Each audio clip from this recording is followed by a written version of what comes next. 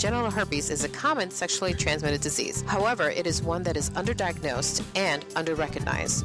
I'm your host, Ana Maria Rosario, and with me today is Dr. David Gandel, clinical professor of obstetrics and gynecology from the University of Rochester, Strong Memorial Hospital in Rochester, New York. Dr. Gandel, welcome to ReachMD. Thank you. It's great to be here. Let's start off with how common is genital herpes? Genital herpes is the most common STD that is out there. Many people have heard about and are familiar with human papillomavirus, which infects probably a greater number of men and women, but the body has an ability to clear HPV over time. Unlike human papillomavirus, herpes simplex virus, once it's introduced into the body, is there forever. And it's estimated that probably somewhere around 60% of the population has oral herpes in their body, mostly manifested as oral cold sores, and about 1 in 5 persons has genital herpes, and that amounts to about 50 million adults in the United States. And how does it present itself? Well, that's the interesting problem, because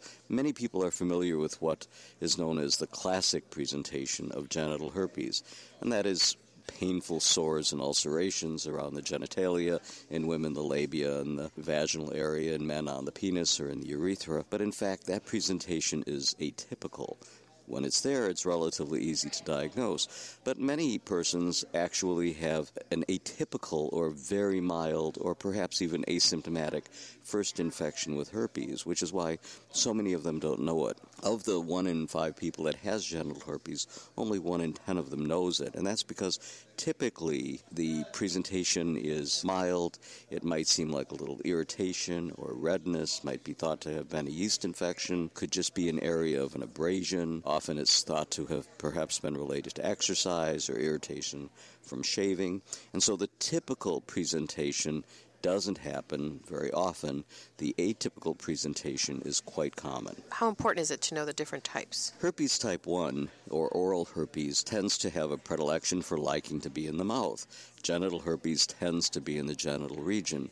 But in fact, about a third of all new genital lesions come from type 1 herpes. And this is because, for reasons that are not completely understood, many young people are entering adulthood not having gotten oral herpes as a child, which would then give them resistance against oral or type 1 herpes. Then when they engage either as teens or in their early years or perhaps even later in oral sex, if they're a recipient of oral sex from someone who's shedding type 1 virus from their mouth, they can then get a primary infection of genital herpes from type 1 herpes. It often is very painful, often very widespread just because of the nature of how it was contracted. The good news is that after that initial episode, recurrences are rare and subsequent transmission to another person is quite uncommon. So sometimes it's kind of one of these good news, bad news things when I am able to diagnose type 1 in someone, is to say, yes, indeed, you have genital herpes, but the good news is it's the type of herpes that does not like to come back and tends not to be spread. And in fact, since most people are positive for the antibody, it tends to then not be able to be contracted by someone who's already had a prior oral herpes. Type 2 herpes almost always is in the genitals and tends to have what's called asymptomatic shedding, which can then infect another partner even in the absence of symptoms. And it's important for the person who has it to know, because they need to share that information with another sexual partner going forward, and they can do things such as using condoms or taking antiviral medications that make it less likely for them to transmit it to another person. What are the treatment options? Well, the treatment options are really aimed to try to deal with the symptoms that the person has at the time, as well as to give them control over the episode. So if somebody has a particularly nasty first infection, the treatment, in addition to taking antiviral medications, are topical anesthetics, sitz baths, and so forth. But the mainstay of treatment is antiviral medication, and there are 3 different antiviral medications on the market. There's valacyclovir, acyclovir, and famciclovir. They all are available generically. They all are very effective, although valacyclovir is probably the easiest to use because it has the shortest regimen in terms of taking it, since it has the longest half-life of the different options. And treatment with the antiviral in the first episode is usually for 10 days. Subsequent episodes are much shorter.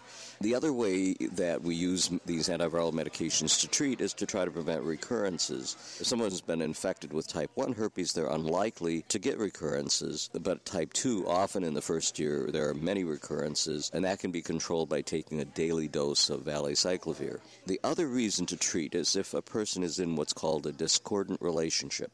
Perhaps they got herpes either recently or in the distant past from another relationship. They're now involved with somebody who has either not ever had herpes or has been specifically tested. They don't have antibodies against it, so we know they've never been exposed. You can reduce the chance of shedding the virus and transmitting it to someone else by taking a daily dose of valacyclovir. This is a fair question to ask, but the importance of ongoing treatment for both the patient and their partner. If a patient and her partner both have genital herpes, there's no need to treat either of them to prevent transmission. So often I'll offer my patients the option of testing their current as well as future sexual partners. Again, since many people have had herpes and don't know it, it may be that they get into a relationship with someone that says, "Oh no, I've never had genital herpes," when in fact, when you test their blood, they have, and it becomes a non-issue. But the only reason to treat someone in that setting, if they both already have it, is just to deal with recurrences. Some people get recurrences frequently, every few weeks, every month or two, and that can be quite distressing, either psychologically or physically uncomfortable. But there are some people that rarely get recurrences, and then you give them a prescription to just have on hand at the first sign of a recurrence, and most of the time patients recognize what's known as the prodrome, a little itching or irritation, maybe a tiny bump in a particular area. If they start on the medication within a day or two, they can abort the episode, and they don't need to be on continuous therapy. If you're just tuning in, you're listening to ReachMD, and I'm your host, Ana Maria Rosario, and joining me today is Dr. David Gandel, and we're discussing genital herpes. So, Dr. Gandel, what are the challenges in treating genital herpes? Well, I think the biggest challenge is making the diagnosis. I can't tell you how often I'll have someone where they come in and they are diagnosed with herpes and they express incredible disbelief because they say, "How can this be? I was tested before and I didn't have it, and my partner was tested because I insisted that he have STD screening before we got together." But in fact, when you go back and get the records, they weren't tested for genital herpes. In order to test for that, it's not a culture unless you have an actual lesion at the time. It's a blood test looking for what's called type-specific antibody screening. And very frequently when people have STD screens, their physician or a practitioner will have tested them for gonorrhea and chlamydia in terms of cultures or other types of testing directly from the genitals. And they'll have had a blood test for HIV and herpes, and often hepatitis B or hepatitis C, syphilis, but almost never genital herpes. For some reason, even though it's the most common STD, it is off the radar screen of many practitioners. And so the biggest challenge is that patients don't know they have it. If you don't know you have it, you can't take precautions to not spread it to someone else. The other factor that is challenging is that because genital herpes often has such an atypical presentation, very frequently patients don't recognize what they have.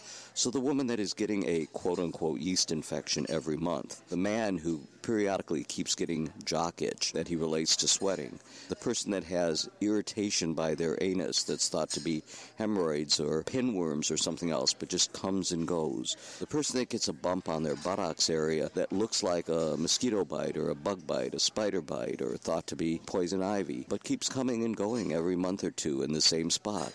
Very frequently that's herpes, and if their practitioner doesn't think about it and either take a culture from the lesion when it's there or at least do a blood test to see if the herpes antibody is present, they won't have the tools able to be applied to control these symptoms. And what about pregnant patients? So one of the things is that women who are given the diagnosis of herpes often decide, "Oh my God, I'll never be able to have a baby," or "I'll never be able to deliver vaginally," or "maybe I'll get cancer." Well, none of those is true related to genital herpes, except in very specific circumstances. If a woman is actively shedding virus at the time that a baby is being born, the baby can contract genital herpes, and that can be dangerous, potentially even life-threatening to the baby. So neonatal herpes is a very dangerous thing.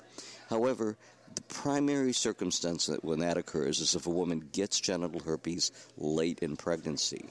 She's carrying the herpes virus. She's actively shedding the virus when the baby's coming through the birth canal. Those women really, if they've contracted herpes late, should have a cesarean delivery. But a woman who contracted herpes early in the pregnancy, or more typically, maybe she got genital herpes when she was 18 or 20, is now having a baby in her mid-20s, in addition to carrying the virus, she now has circulating antibodies against the virus. Those antibodies cross through the placenta into the baby, and the baby is born with some antibody protection against herpes, at least until those antibodies have dissipated from the baby's system. So transmission to babies in that circumstance is very rare. And unless a woman is actually having an active outbreak at the time of delivery, she can successfully deliver vaginally. Many of us will actually administer antiviral medications such as acyclovir or valacyclovir from 36 weeks onward to reduce the chance of asymptomatic shedding as well as obvious lesions, and that then dramatically reduces the requirement to do a cesarean section at the time of delivery. Well, we talked about treatment options. Another component with patients is counseling. And how do you do that in your office? Well, counseling is really the most important thing I do. I can write a prescription, but patients are often very distraught at getting the diagnosis of herpes. This is not a casual diagnosis for them. Often they go, oh my God, life will never be the same again. No one will ever want me. They can react very emotionally.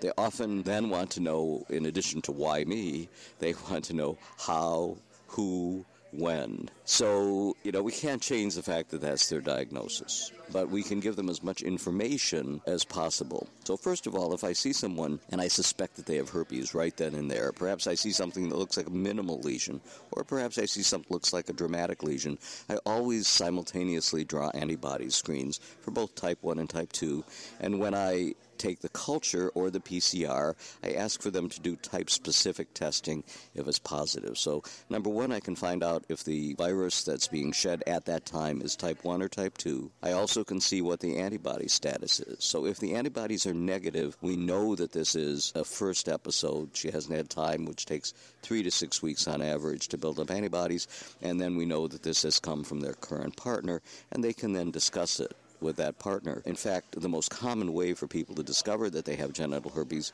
is actually when they give it to someone else. Frequently, that's how the diagnosis in an individual is made. But I do counsel them that this is, although something that they may have to deal with for the rest of their life, which seems very upsetting, I do tell them that with time and with education and with understanding, they can put it in perspective. This does not make them undesirable. They can control the shedding so that that can become a non-issue.